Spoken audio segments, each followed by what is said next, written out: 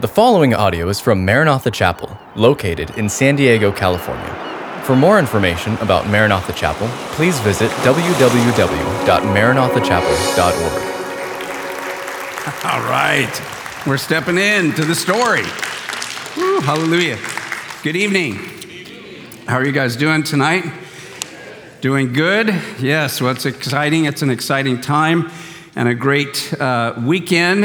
And let us welcome those who are listening to KSDW live on the radio up in the Murrieta, Temecula area. We can clap and welcome all of them. Glad to have you guys. And I am excited tonight to share with you that Jesus Christ is coming back soon. Amen? Woo, hallelujah. Yeah, he is. And I get to share with you a lot of different things. Obviously, I'm excited about this new book and the new series and everything. And by the way, I wanted to mention those who are online, that you, since you're not here, but you can go onto our website, maranathachapel.org, and you can order the book there for the same savings price that we have starting off going this weekend. And or you can also just go to Amazon, amazing Amazon, and go there and get the book, and they'll bring it to you right away. So just wanted to say thank you to all of you guys. Been thinking about it, praying about it. I'm looking forward to reading it, and it's already in one category, number 1 on Amazon. So hallelujah. God is good all the time. God is good. So here is what I want to do tonight.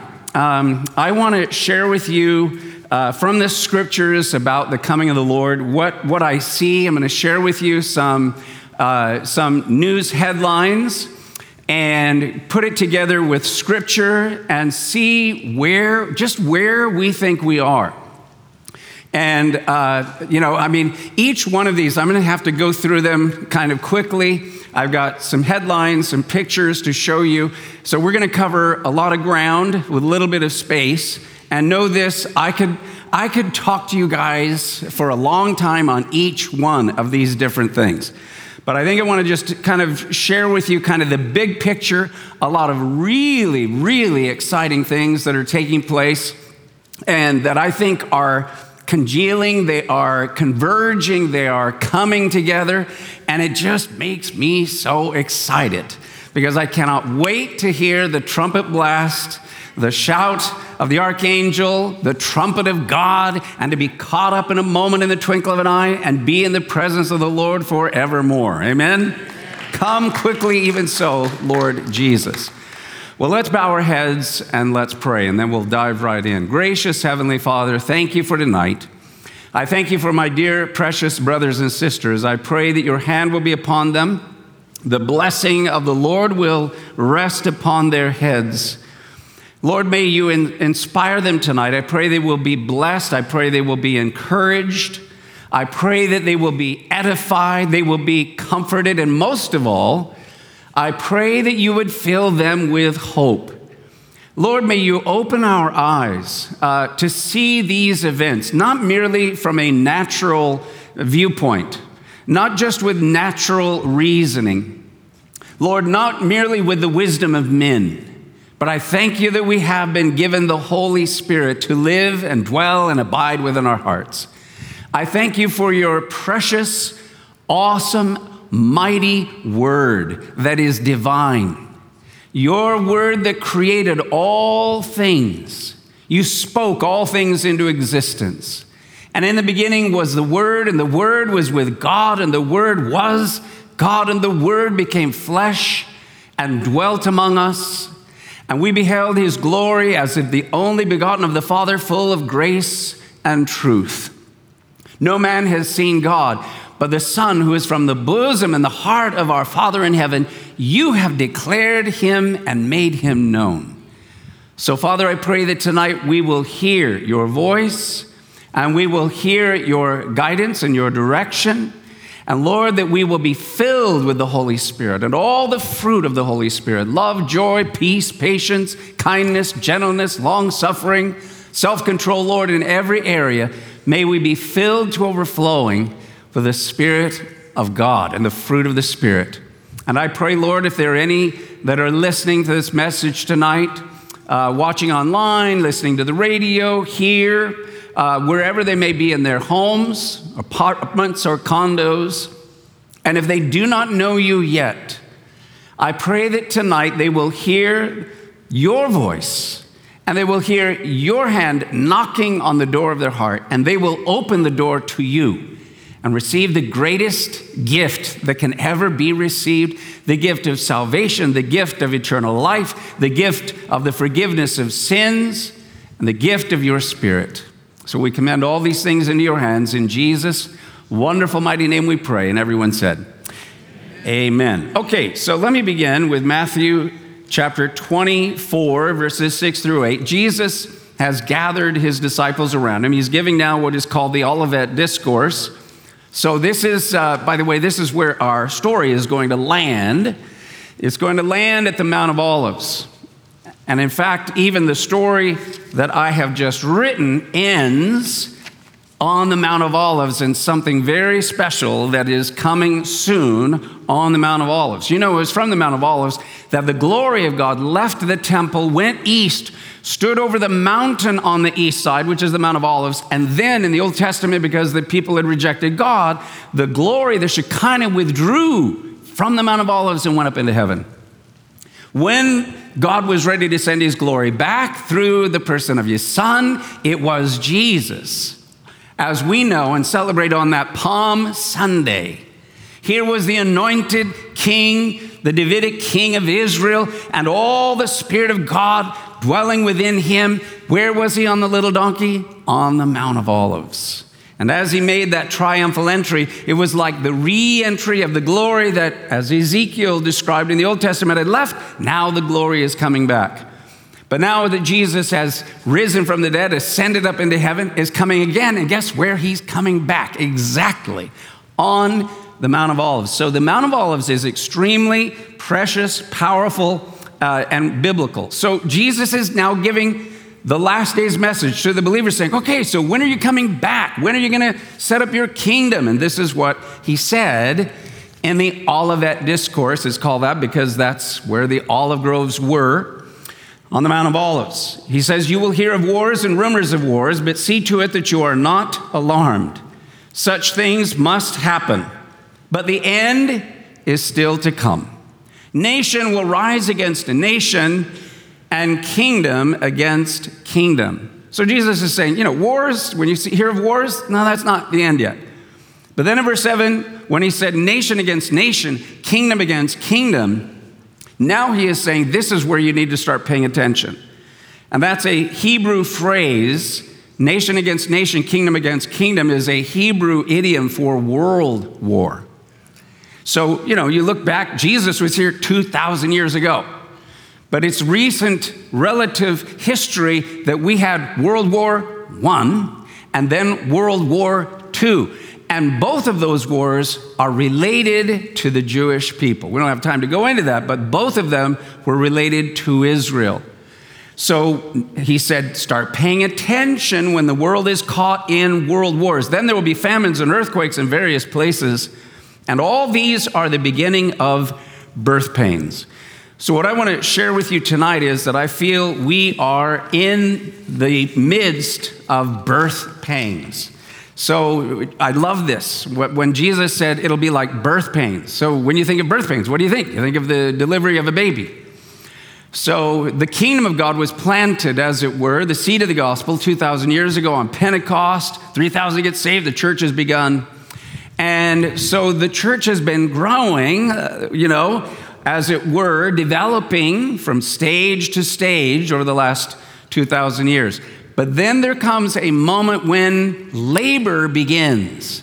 Labor is involved with pains. The pains start getting shorter and shorter and closer together. By the way, they get more painful.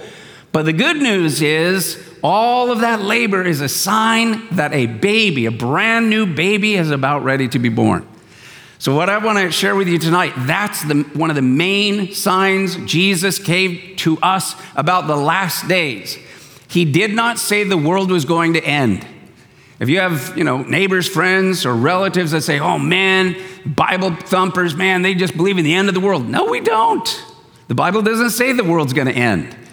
In fact, here's what Jesus actually said. The world is going to go into labor, and the kingdom of God is going to be born from heaven all the way to the earth. And nothing will be able to stop the birth of that kingdom. It's not the end of the world, it's the birth of a whole new world where Jesus sits on the throne. He rules and he reigns for his people for all time. Amen and amen. Amen? Hallelujah. Okay, so the title of the message is Prepare Your Ark. So we talk about as it was in the days of Noah, and what time is it? And I want to just put this as your first outline life lesson. It is time to prepare. So I do believe that we are in the beginning of birth pangs, and what I'm going to kind of go through briefly this evening is kind of prepare you and show you where some of those birth pains are. But let's start with Matthew chapter 24, verse 37. This is the scripture the Lord gave me as the inspiration for this novel and for this fourth book. So let's read it out loud. But as the days of Noah were, so also will the coming of the Son of Man be. So Jesus is the one that said, hey, you remember the story of Noah? And, so what were the days of Noah? He goes, that's what it's going to be like when I come again. The days of Noah were when there was a global battle going on. There was a global rebellion against God. It was a time of great spiritual warfare and darkness. Can anybody relate to that? The last couple of years? It is also a time where we have had, obviously there have been many wars, rumors of wars, impacts. We've had earthquakes, plagues, kind of all the things Jesus said.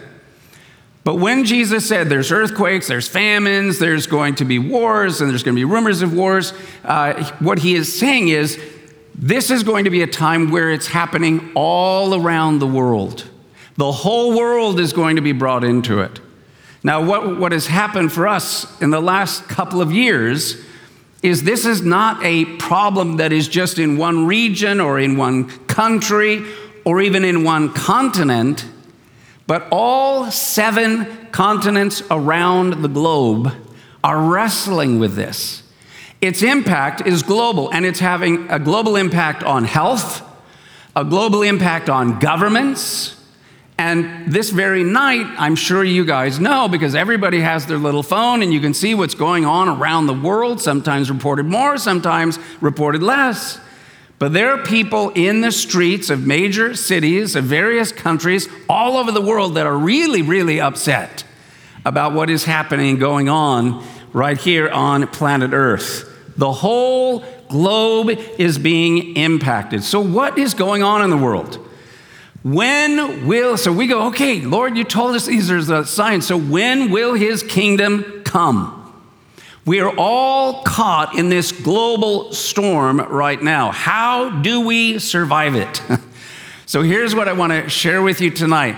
If it's as it was in the days of Noah and it's happening again and the whole world is going to be flooded with evil and with darkness, then it's high time for all of us who are God's children and believers and the brothers and sisters and descendants of Noah to get into the ark. Can I hear an amen? Time to get into the ark. And I want to just say to you that as we talk about it tonight, the ark ultimately is a picture of the peace and the rest of being inside Jesus Christ. As I share with, we're going to start next week going through the book of Colossians. Colossians is all about Christ in you, the hope of glory, who we are in Christ and who the Spirit of Jesus Christ is in us. So here's the good news. Once you're in the ark of God for your generation, you're safe. And in fact, it didn't matter I know it rained. How many days and nights did it rain without stopping? Anybody remember from the Bible? 40 days and nights. The whole world was engulfed. And the whole world was perishing. But it didn't matter if it rained 80 days or another 40 days, day and night. Because the only thing would happen, if you're in the right place at the right time, like in an ark during a flood, the higher the waters of the flood rise, the higher you will go. Can I hear an amen on that? So if we're in the right place, if we're hidden in Jesus Christ, it doesn't matter how much flooding that is thrown our way, we will be raised up and lifted up all the way into the heavens with Jesus. The ark then is a picture of Jesus. And as we abide in him, the flood of darkness poured all around us only lifts us higher and higher and higher. Now, let me also say this. The title of the message tonight is, I believe that we're in a global flood of darkness. Obviously, we need to get into the ark. And I'm not going to, there are many right now that are, variously, preparing, preppers, whatever.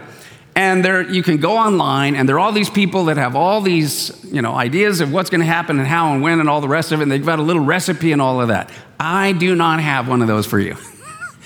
And I'm not going to create one. But I will, because I believe that it's something that we need to hear, we need to pray, and we need to be guided by the voice of the Holy Spirit.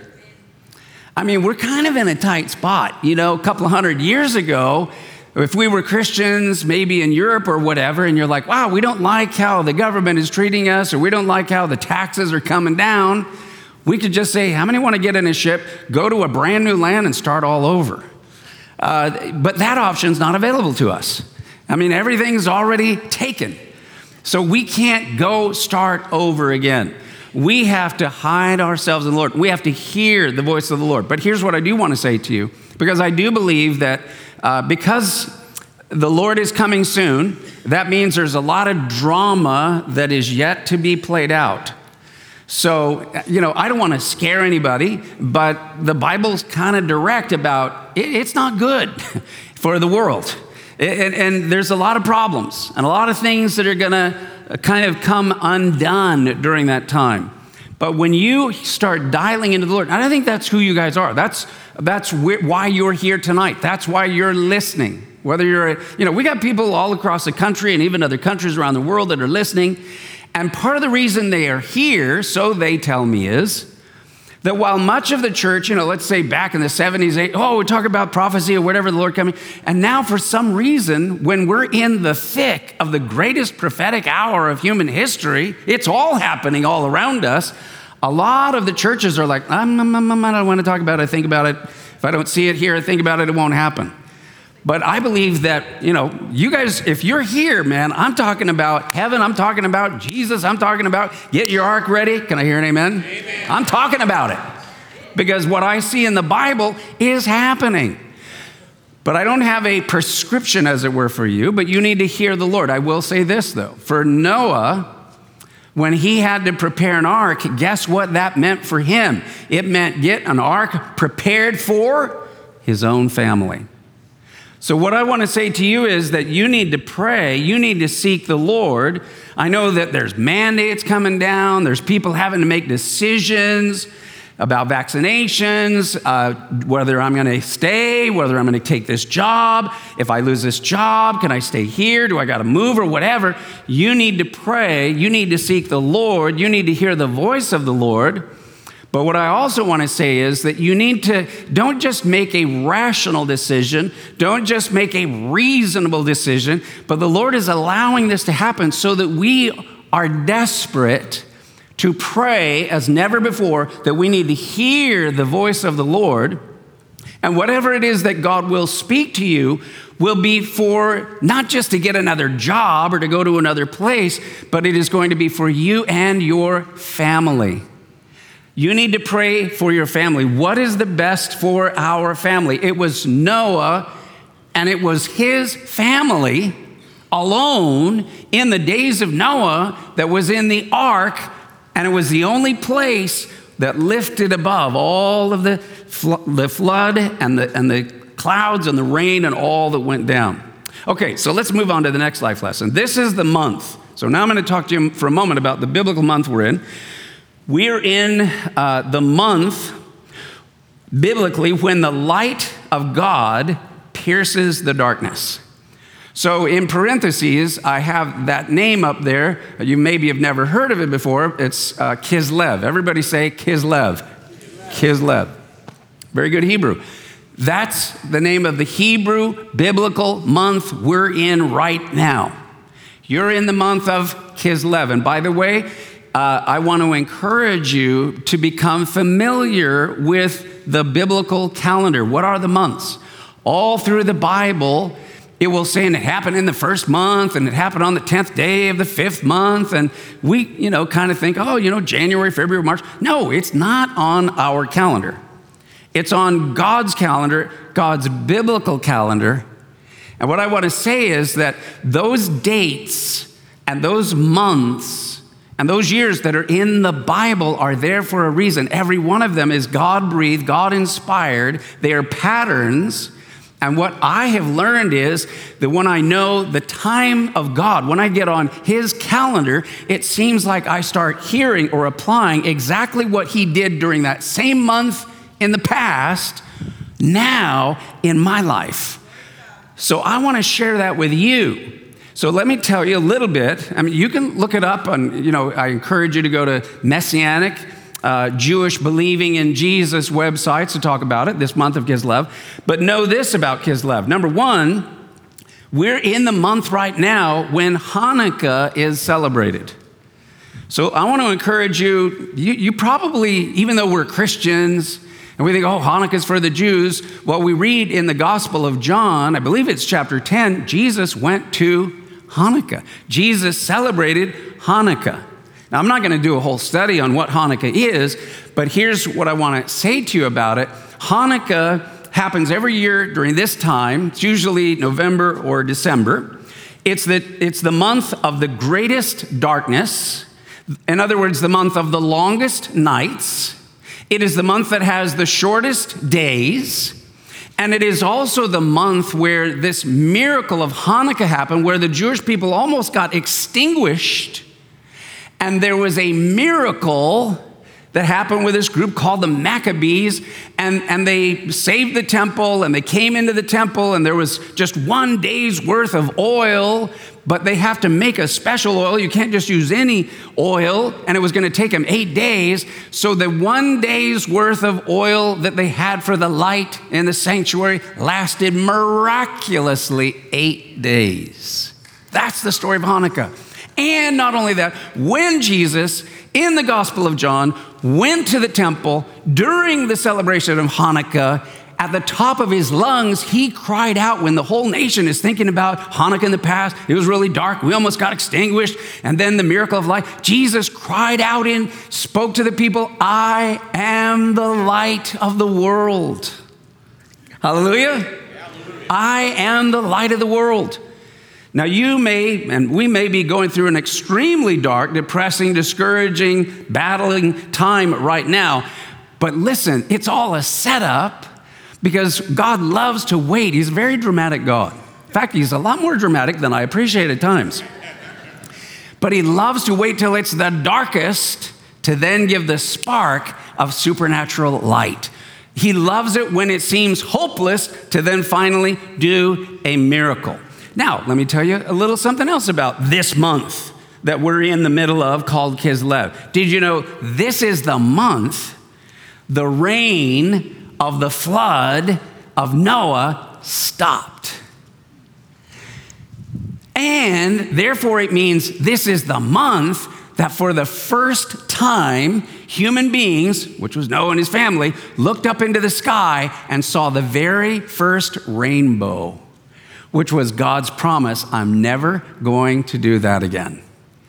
How many of you would love for this to be the moment that a supernatural light flashed on you, that the rain that's been pouring, flooding you with fear, anxiety, and whatever, that ended, and that you saw the rainbow of the glory of God's presence shining over your life? Amen? May that be true for all of us. Now, the month of Kislev, each one of the 12 months of the Hebrew calendar is related to one of the 12 sons of Jacob, meaning a tribe is associated with each one of the months. So I'll just jump in and tell you that for the month of Kislev, this month, the son that is, or the tribe given to this month is Benjamin. Now, here's what's interesting about the story of little Benjamin. Benjamin is the only one of the 12 brothers. He's the only one who was actually born in the promised land. Every single one of the other 11 was born somewhere else. But Benjamin was born literally in the promised land. And by the way, he had a tiny tribe. And sometimes we think, oh, to be important, you got to be big. You know, like Judah was a big tribe. And Judah was an important tribe. But God appreciates all the tribes. And he doesn't just appreciate the big tribes or the influential tribes. Sometimes the smaller tribes are more precious to him in a unique or a different way. So Judah was the big tribe. Of course, that's where David would come. But did you know that it was in the little tribe of Benjamin that God placed his holy temple? In the little tribe of Benjamin. Now, what's also interesting is that this weekend, our Jewish brothers and sisters, they kind of read through the Bible, and they have a portion given to them every week. Well, did you know that this week, their portion of the scriptures they're reading is the story of the birth of Benjamin to Jacob, his father, and Rachel, his mother. They're reading it this weekend. So what's interesting about that is that with the story of Benjamin, you know the story that Rachel, his mom, is in Bethlehem. And what happened to Rachel when little Benjamin was born? Rachel dies. She's dying, giving childbirth. That's what it was like 2,000 years ago. So she names her son Ben-Oni, son of my sorrow. It broke her heart. You have a fresh, beautiful, precious new little baby, and now I'm dying. I'm going on to paradise, but I'm leaving behind my son. And then what's interesting is that the husband, Jacob, says no, because Rachel was his first love, his great love. I'm not leaving my son Benjamin, named Ben-Oni, which means son of my sorrow. He renamed him. And what was the name that he gave? Benjamin. And what does Benjamin mean? Son of my right hand. Look with me in Genesis chapter 35, verse 18. Let's read this out loud. And so it was, as her soul was departing, for she died, that she called his name Ben-Oni, but his father called him Benjamin. Now, let me make a little application. Do you realize in this story of Benjamin, the only son of the 12 who was born in the promised land, whose inheritance, even though it was a little tribe, was to actually have the temple within the territory of Benjamin, and his mom died when he was a baby. He was named son of sorrow, but his father renames him the son of my right hand. Do you not realize that Benjamin is a type or a story of the two comings of Jesus Christ? His first coming would be sorrowful. His first coming would be that he would die on the cross, and it would break his heart. My God, why hast thou forsaken me? But then he's coming back after he rose from the dead, after the sorrow, after the resurrection from the cross. Where did he go? All the way up to heaven. Where exactly is he in heaven? Seated at the right hand of his Father. So when Jesus comes back, he's coming back as the fulfillment of the tribe of Benjamin, seated at the right hand of his Father as King of kings and Lord of lords. Amen? So now, here's another thing that just happened. How many of you know that, Thursday night going into the wee hours of the next morning, which was really, really early on Friday morning, we just had a lunar eclipse. How many of you heard about it? Okay, most of you heard about it. Do you think it's a coincidence? There was a lunar eclipse. Do you know it was the longest lasting lunar eclipse we've had in almost 600 years. And it lasted a little over 6 hours. I want you to look with me now. Read with me in Luke chapter 21, verses 25 and 28. Let's read it out loud. And there will be signs in the sun, in the moon, and in the stars. And on earth, distress of nations with perplexity, the sea and the waves roaring. Now, when these things begin to happen, look up and lift up your heads, because your redemption draws near. I think about this, Because God said in Genesis chapter 1, verse 14, he gave the sun, moon, and stars as signs. Signs. Genesis 1:14. The Hebrew word signs means also in English signals. What is God signaling to us that at this month, where the flood waters finally receded and the rainbow came above their heads, the Benjamin who went through great sorrow, but then became the right hand of his father, and the fulfillment of that story is the soon coming of the Lord. Could the Lord be saying, look up to the moon, pay attention as it's in darkness for 6 hours. You may feel like your life and your world have been in darkness forever, but know this, the dawn of a new age is coming. My kingdom is coming. My rainbow glorious cloud is coming. The King is coming, and he's going to rule and reign, and we're going to be with him forever and ever and ever. Amen? Amen. Hallelujah. So I love it. The Magi knew from the book of Daniel that there was a star that was a sign of the coming Messiah. Daniel is the one who gave them that word and passed on that prophecy that there will be a star symbolizing that a king would come. So the sign in the sky from the word would lead them to Jesus. I believe that God is using everything going on in the world right now to lead us to Jesus. Now, I want to give you some other signs and headlines now. So I'm going to kind of go boop, boop, boop, quickly. And you can go back later and watch it and look it up, and you can research all of this on your own. But I believe that these signs and headlines are telling us what time it is. And I want to just say this, if you've never heard me say it before, I want you to hear it loud and clear. What time is it, Lord, as far as your coming kingdom? I want you to know this. Israel is God's clock on the wall. What time is it, Lord? If you look to Israel, you will know what time it is. All roads lead from Israel then to Jerusalem. It is the epicenter of the world, and I believe that we're going to see some major, mind-boggling headlines coming out of Jerusalem over the next couple of years. It's the epicenter of the world from heaven's perspective, and Jerusalem ultimately leads to the temple. Okay, so we're going to get to my first, so now I'm going to get some news. News with Pastor Ray Bentley. Okay, news. The implications of the Abraham Accords. Israel may rise to become a new global center of energy and change. So there should be a map behind me, or it's coming up very quickly. So I want you to look at this map. So you see on the left-hand side, there is a red line from that place called Eilat, down by the Red Sea. It kind of goes up into the middle of Israel, and then whoosh, it goes over to a place called Ashkelon.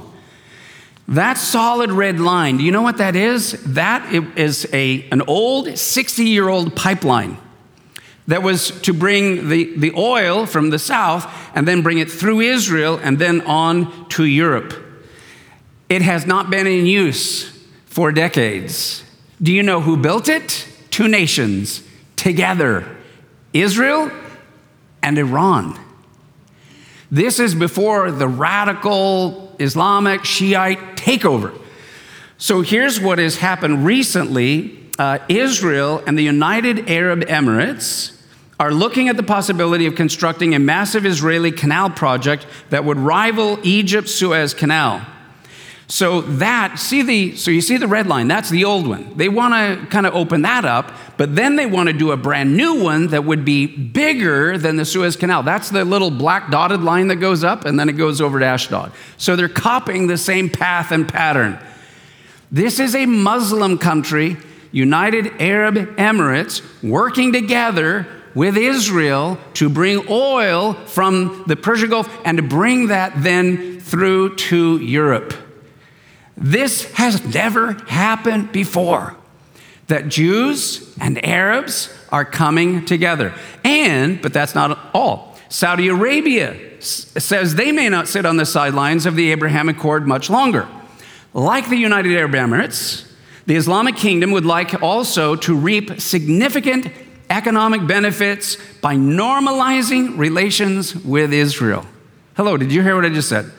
Saudi Arabia would like to normalize relationships with modern Israel for economic purposes. In fact, Israeli officials have indicated that the oil-rich kingdom may be considering the construction of an overland oil pipeline and a high-speed train that runs from the port of Dammam on Saudi Arabia's Persian Gulf coast through Jordan to Israel's northern Mediterranean port city of Haifa. So, we got to go back to back to the map.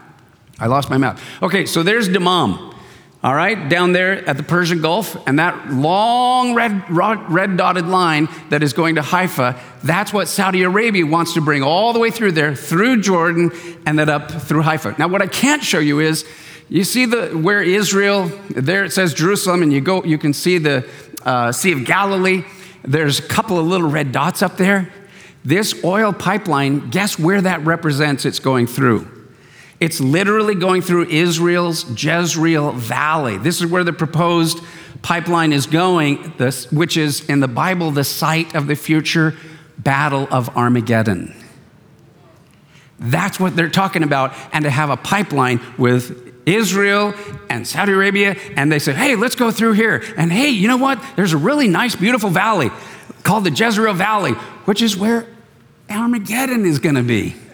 And they're wanting to go through that. So that is happening right now. Okay, now we can go to the next headline. Joel Rosenberg, a brother in the Lord who used to live here, and we've had him here at our church before, and shared. He's a wonderful Jewish believer that now lives in Israel, just made a prediction this last week that Saudi Arabia will join the Abraham Accords.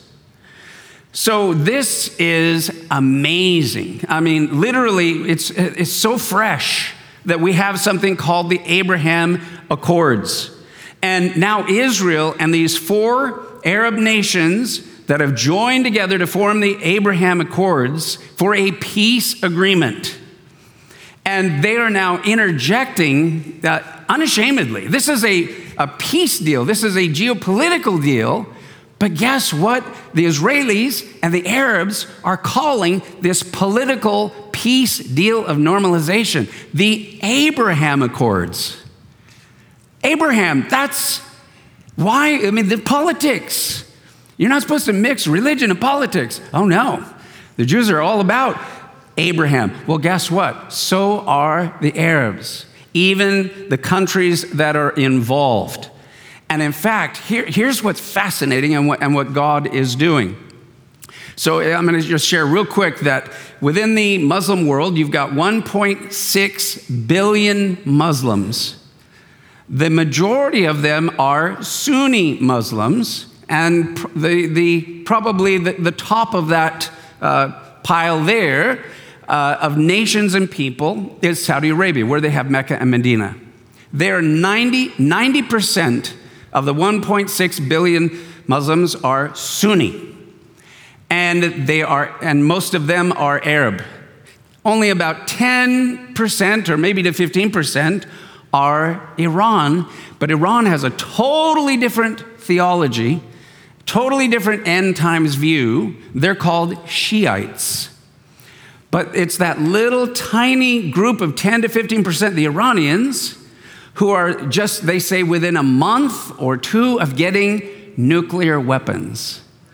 And who does, the number one target, if Iran got nuclear weapons tomorrow, who would they either use it on or at least threaten to use it on for their power? And most people would say, oh, Israel.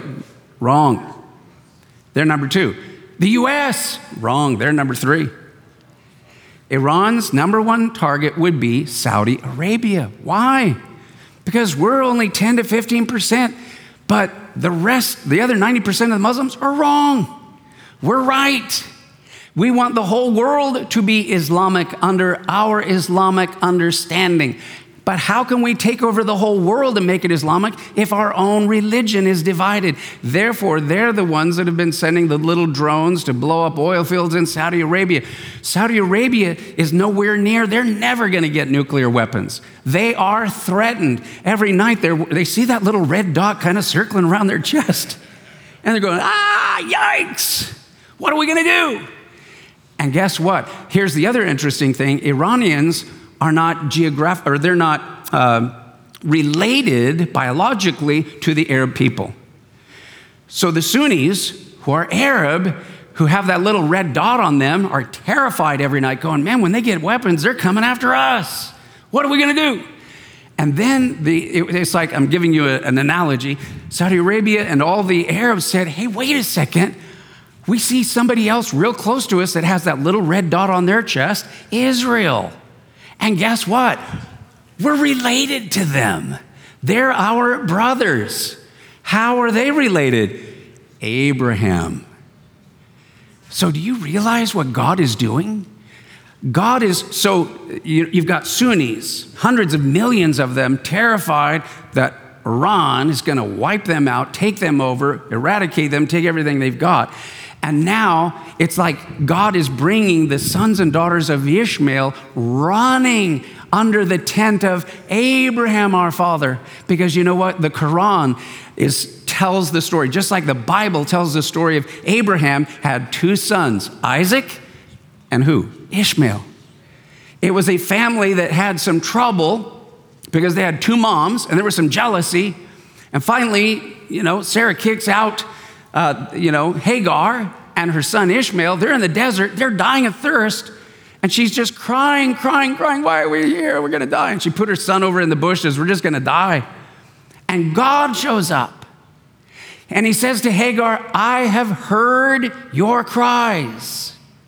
God, don't you love me? I had a son with Abraham. Don't you care about me? Don't you care about my son? We're dying. God says, I've heard your cry.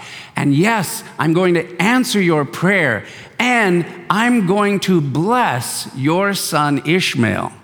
Did you know that when God told Abraham, you're going to have 12 sons that will become 12 tribes to be one nation, he gave a promise to Ishmael and said, you're going to have 12 princes that will become 12 countries. You're going to even be bigger. I'm going to bless both sons, Isaac and Ishmael. Now, they went different ways through the Bible, but do you know when in the Bible, Isaac and Ishmael, who went two different directions because of, a family split, there was a day when they stood side by side, wept, and embraced one another. It was at Father Abraham's funeral that the two sons came together and reconciled. 4,000 years later, the descendants of Ishmael and the descendants of Isaac are saying, with all the chaos going on in our part of the world, maybe it's time for us to come under the tent of our father Abraham and make peace. Do you see how God works? Isn't our God awesome? Isn't our God amazing? God does great and mighty things which we do not know or understand. So I think that is the beginning of that. Now, that also, I believe, is the beginning of the peace deal that maybe not goes so well down the road. So what do we do with it now? Look, I love peace as long as there's peace. And we're to pray for peace, pray for the peace of Jerusalem. And even I believe that these two, God is using this ultimately to bring both Isaac and Ishmael to the knowledge of the revelation of his son, Jesus Christ. Can I hear an amen on that? Amen. Okay, let me go on quickly to the next headline. This one, you're probably not shocked, but it's one that just came out. Joint military drills with United States, Israel, Bahrain, and United Arab Emirates for war against Iran could happen soon, U.S. general says. Now, let me just say the four countries recently held an unprecedented joint 5-day naval exercise in the Red Sea. And last month, Israeli Air Force F-15 fighter jets, escorted by an American B-1 bomber, flew over Israeli territory on its way to the Persian Gulf. So military cooperation between Israel and these two Persian Gulf Arab countries have now come into fruition after the common threat that has been posed by Iran, which helped lead to the signing of the Abraham Accords. What I'm saying is that all this big geopolitical stuff that is going on, it's not left, right, even Republican, Democrat. God is moving the stage forward exactly as the Bible outlined by Ezekiel, by Jesus, by the writers of the New Testament talking about the end times. So here we've got a peace deal where Isaac and Ishmael are coming together under the tent of David. The Bible talks about a coming peace deal. Now we have they're cooperating in a military alliance. But now look at this next one, this next headline. The Abrahamic house is under construction right now in the UAE. So I want you to show that up on the screen. The Abrahamic house is under construction right now in the UAE. There are people that are saying, and I've said, there will never in 100 years, because the whole belief about the end times, the book of Revelation, is that you've got to have a temple, but then you've already got the Al-Aqsa Mosque and the Dome of the Rock, and how could you have Christians and Jews and Muslims on the same place at the same time? It'll never happen in 100 years. Oops, it's actually happening right now. Do you see that picture right there? That is called the Abrahamic family house. It is an interfaith complex on an island in Abu Dhabi. It's going to have on one site a synagogue, a mosque, and a church that will have simultaneous worship. So Muslims, Jews, Christians, side by side in this country. People say, you could never do that. There would be, World War III or whatever. Guess what? It's already under construction and will be completed next year in the year 2022. So you say, well, what's that all about? Why would an Arab country... Look, there's more, I believe, going on with the Abraham Accords behind the scene than we can imagine. And I'm going to tell you this. I believe that this is a trial balloon. You remember how just a couple of years ago they said, because both Republicans and Democrats in 1995 made a decision, we as America should recognize Jerusalem as the capital of Israel. Every other 200 plus country around the world gets to pick their capital, and then everybody else recognizes it, except for one, Israel. And we stayed in Tel Aviv. So in 1995, both Democrats and Republicans said, no, that's not right. We should actually acknowledge Jerusalem. But no president would actually move our embassy from Tel Aviv to Jerusalem. Why? Because World War III will break out. Or maybe peace will break out. So they kept kicking the can down the road every 6 months. But finally, a couple of years ago, all of a sudden, they said, you know what? We're going to do it. They said, you can't do it. If you do it, they did it. And what happened? Did World War III happen a couple of years ago? No. Nothing happened. Our embassy is still there, of the United States, in the city of Jerusalem. So I believe that you've got Jews in a synagogue, Christians in a church, Muslims in a mosque, and they all walk together in the same site, and nothing is going wrong or bad about it. I believe it's a balloon type that now you can take and put it where it really is going to matter and make the most difference, right there on the Temple Mount. I believe in the near future there will be a rebuilt third temple. There will also be the Dome of the Rock. There will be the Al-Aqsa Mosque. There will even be Christians allowed for the first time to read the Bible up on Temple Mount, to pray, to get on your knees, which now you cannot do. But it's coming, and I believe it's coming very, very soon. It can never happen in a million years, but it is happening. So I just wanted to say, I'm so excited about my book, As the Days of Noah, because there's a discussion guide. We talk about these things as part of the story. So for book clubs, for home fellowships, where you want to talk about it, learn about it, get more into it, it's got that provided as well. Okay, so then let's go on to the next headline. Orthodox rabbis have found the red heifer to bring the world into the Noahic covenant. So this is where we're going to kind of wrap it up. But just a few weeks ago, here's what was happening. So I'm writing this story. By the way, I've got to say thank you to Bodhi Taney. She's a beautiful, anointed, gifted writer. Yes, you should applaud her. She's also, I don't know if you know, she's Jewish. So she's a Messianic believer. So it's been fun, and her husband Brock does a lot of the research. But what a beautiful, gifted, anointed writer. So we're writing this story, and then, I was realizing that, look, before they have a temple and do all of that, they've got to do this red heifer. And so we wrote it into the book. It's literally at the very end of the book. about how these, we wrote a story about rabbis coming from Israel. They come to America, they go to Texas. They find all the Texas guys because they got all the cattle and the red heifers in the world. And they find a red heifer, and so they're back, Well, then life imitates art. 2 rabbis literally came from Israel that are Orthodox rabbis. And there really was a Texas guy that somehow, miraculously, the Lord connected me to through my friend and brother, Robert Mawiri. They come to Texas and they said, we have now found the red heifer. And we're getting ready to do a sacrifice, which I don't have time to go into, but it's all about Noah, the Noahic covenant. It's about the glory that is going to be coming back. And they said, it's coming within the next couple of years. And they said, this is going to prepare the way for the temple. And they're saying, we believe the Messiah is coming very soon. I said, we believe he's coming soon too. And like my friend Robert said, because they're like, yeah, we know you, because we kept telling him, look, we believe Jesus is the Messiah. They go, we know. It's not a secret the last 2,000 years. You guys have all been for him. We don't quite believe that he's the guy, but we do believe the Messiah is coming. So they keep, we keep jostling with one another. And they go, look, when he comes, we'll ask him. So then Robert said, well, we'll look at his passport and see if it's been stamped once already, right?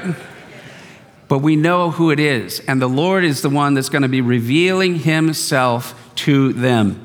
So I have, even in the back of the book, there's an appendix on the details about the red heifer. Also, there is a page in the back. If you get anybody, a friend, relative, or whatever, to read kind of a crazy story, what's happening in the Middle East and this wild and crazy story, there's a page in the back of how you can give your life to Jesus Christ. So salvation too. I hope and pray that God will use it, but it will blow your mind. So I want to close by saying, I encourage you guys, I know a lot of you already are doing it, but if you haven't yet, get our app, Maranatha Chapel TV. Then you download the app, which is free, and then go watch the series called Step Into the Story.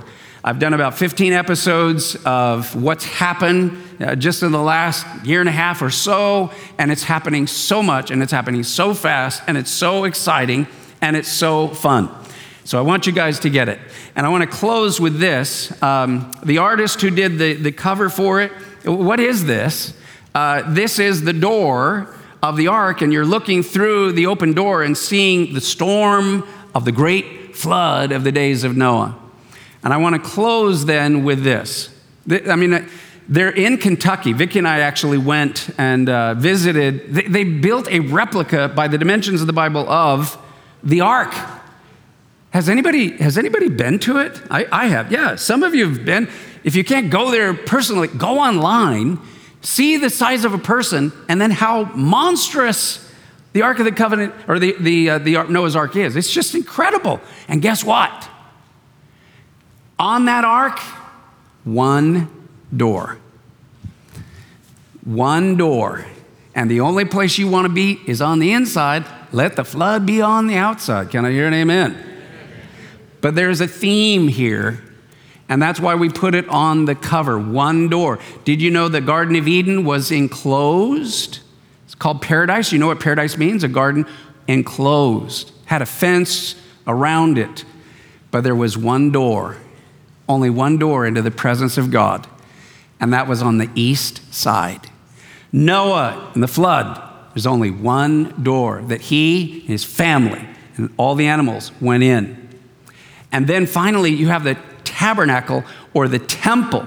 And then you have the Holy of Holies where the very presence of God is. Guess how many doors there are in there? One. And so in the Gospel of John, do you know what Jesus said? I'm the door. You want to go to heaven? You want to see heaven? The only way you can go is through me. I am the only door. I am the way, the truth, and the life. No man will go to heaven. No man will see heaven or its glory unless they come through me, because I am the door. Amen? Amen. Bow your heads and close your eyes, and let me close with an invitation opportunity to give your life to the Lord Jesus Christ. Again, if it's one man, one woman, one boy, one girl, you're listening to this, and maybe you're thinking, man, if they knew who was listening to this message. But God's got your number, God's got your attention, and maybe he's used all the drama and the trauma of the last couple of years to shake you up and for you to get scared and desperate. And you're like, no, I get it. I see it. I don't understand it all, but I believe it. And I want to be saved. I want to be forgiven of my sins. Jesus said, I stand at the door of your heart and knock. If anyone hears my voice and will open the door, I will come in and I will save you. I'll forgive you of everything you've done wrong. I'll wash and cleanse you. I paid for your sins. I'll give you the gift of eternal life.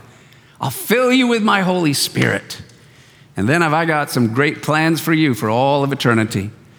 But you have to open the door. You have to ask him to come in. So I'm going to say a very simple childlike prayer. I'm going to invite everybody to pray with me out loud.